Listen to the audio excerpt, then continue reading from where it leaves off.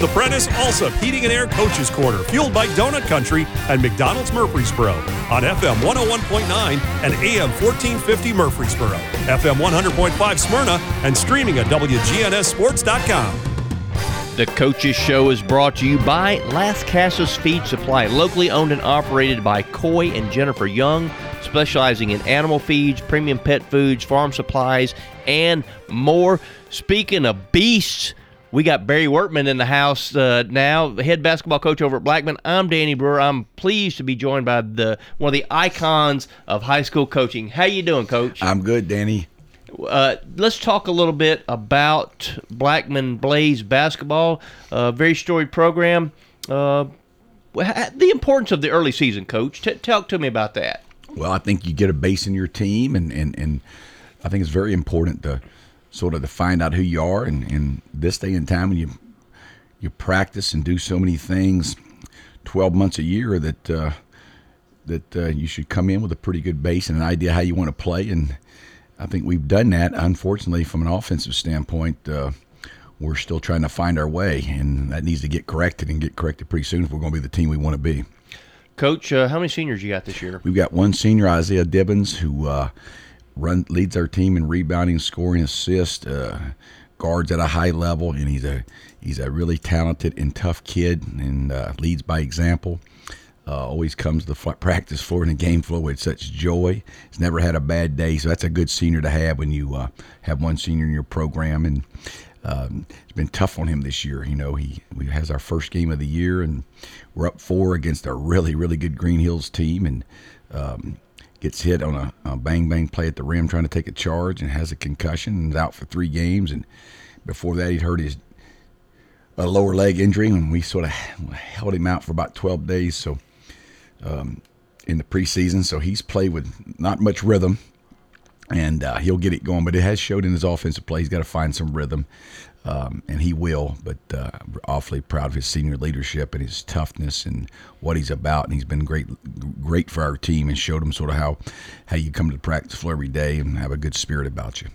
Coach, one senior, that's a little bit of a different kind of lineup, because traditionally you've usually had a group of solid seniors. So talk about that for a minute. Well, it's tough because we love being old. We thought we've had a lot of guys that developed through our program over the last 13 years. And you always have a Jawan Jennings or a Donovan Sims or Andrew Rogan that can play early, but most of the time in this deal, we've been able to do it with a bunch of guys that roles evolved and they get to be 17, 18 years old, and they're tough to beat out. And we had 8 seniors on our really good team there, and then we had 6 seniors on the team that didn't get to play for the state tournament there with a COVID year. So we've gotten young, and then with the new school, we just and we had a really good group. We started 4 freshmen, not all at the same time last year. We started 4 freshmen, 3 pretty much every game. So when you do that, you may have some retirements, and we did that a little bit with some older guys. So that's where we are right now, and it's not an ideal place to be, but I think it's a place that's high school basketball is going to see, and you're seeing it more. More younger guys are playing maybe when they're physically not quite as ready. But that's the game. That's the world we're living in right now in high school basketball, especially in Rutherford County with so many schools, and with junior high. The middle schools are just not as many, so they're all feeding. So we're all dealing with that a little bit. So the growth of the area, I mean, it's good news in some ways because it brings more kids in, but bad news because of more schools. Like you said, it kind of diversifies things where kids have to play sooner, right? Yeah, I mean, just think about it. You got more schools, but basically the same amount of kids coming to your school, so that the same amount of schools playing in the middle school. So, and every once in a while, everybody's dealing with that a little bit, and so when you have that, you just got to play younger guys and play guys that may not be as physically or emotionally ready. And we're all, like I say, we're all dealing with that a little bit. When you got young guys going against old guys, the importance of fundamentals, which that's important no matter what, right, Coach? Oh, absolutely. But the game just gets so fast. We had some guys last year that are you can tell the game slowed down to them. We got 4 sophomores starting and a senior starting, and and we've told those guys in our individual meetings, I said, you're juniors, even though you're sophomores in class, with all the experience and minutes, we expect you to to be able to play like a junior. And the game has slowed down to most of our sophomore class, and you see that in their play, and you see that in their approach. So that part's been a positive, having so many guys start. We never had a freshman in our varsity program in 13 years until the year before, and then we had 4 start last year. So hopefully get a little return on that investment. We see it, especially in our approach and in the film room and scouting preparation, and I think we're going to start to see that in skill development as well. Coach, when we talk about real basketball, your program, of course, I'm an old school guy. Your program represents real basketball. It's not just running up and down and throwing up whatever shot. If you get the ball past you shoot it. Talk about the importance of real basketball, especially in your program. Well, we always try to hang our hat on transition defense and rebounding and defending. So transition defense, I think if we have something I think we are good at, it's our ability to get back and build a wall. And then once you do that, you guard with 5. So the other team's not, if they're well coached or they play with purpose, which most people are, their possessions are going to be cut down 3, 4, 5 in the course of a game. And then I think we're not as good as we have been, but we're starting to make that jump back where we're really good in the first 6. We try to be as good as anybody in high school basketball in transition defense, and then what we call our first 6 transition offense.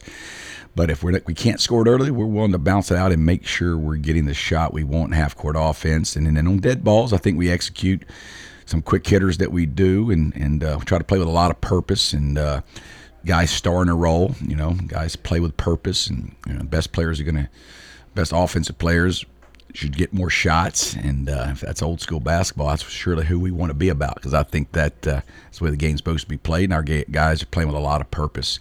And we're going to get better. We are really, really. We had a nice preseason in our skill development, and it showed in our scrimmages. And then I think with Isaiah Divins and Quentin Bass both being out so much with some injuries, we just don't have the rhythm. And then the other thing is we're having live ball turnovers, and we turned over 16 times a game, shooting 54% from the foul line. That's a recipe for not being very good offensively. And so we'll improve there, but cost us 2 big games, 2 games that we just don't want to lose in our program, both Green Hills and Hillsboro. So I like that. We had a great road win last night. I'm proud of our guys. Happy locker room. Did some really nice things against a talented team. But, you got one chance maybe to beat a Hillsboro. Might be our state champion. Who knows? They're that talented, and have them have that game beat and then have that game won, And then the same thing with Green Hills up 4 with the ball with 5:50 to go and can't get that done. In our program, we want that to sting. We want that to hurt, and we don't want that to just go away in 24 hours, 48 hours, and it hasn't. There's been a toughness and a nastiness that shows that our team is what we want. It's got a great base to it. Developing that hunger, that all feeds to your appetite for success, right? Absolutely. And I think our guys, there's been a culture set in the program, and guys want to play the right way and play well. So not getting those done, we want those guys to remember that December, January. We'll reinforce that in film, maybe in February. But I thought last night we showed some resilience and some toughness that we gained from letting those 2 get away. And I say let them get away. They stung because we truly let them get away. I guess moral victories don't really add up to a whole lot at the end of the day, but early in the season, can some of those things help you feel like? Well, you had a chance, right? We've never been really big on especially in those games. That's those sophomores are all juniors, and Isaiah Divins is a senior, and Trey Saffold's a junior, and Brandon Sanford's a junior, and we expect to go in those games and win those games. That's why we set the schedule the way we did.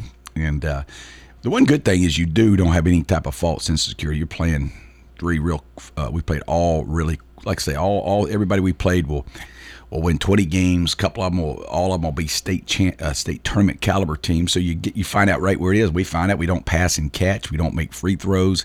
We don't come out of timeouts and execute as well as we do. And you get exposed by those kind of teams. And so it's been a good measuring stick. But I sure wouldn't say moral victories, because part of you're supposed to die when you lose games like that, and our team kids did, and they're hurting, and we wanted to stay with them, and so that's a positive sign. There's a lot there's a lot of character in our program and guys that understand there is a left-hand column winning and a right-hand column losing, and they want to be in that left-hand column. So I'm pleased with that. So maybe building blocks would be a better term. I do. I think so. I think it's a building block opportunity. But again, if any of our kids are listening, they know that those two we can't let get away. You got to be a lot of hurt in that, and has been.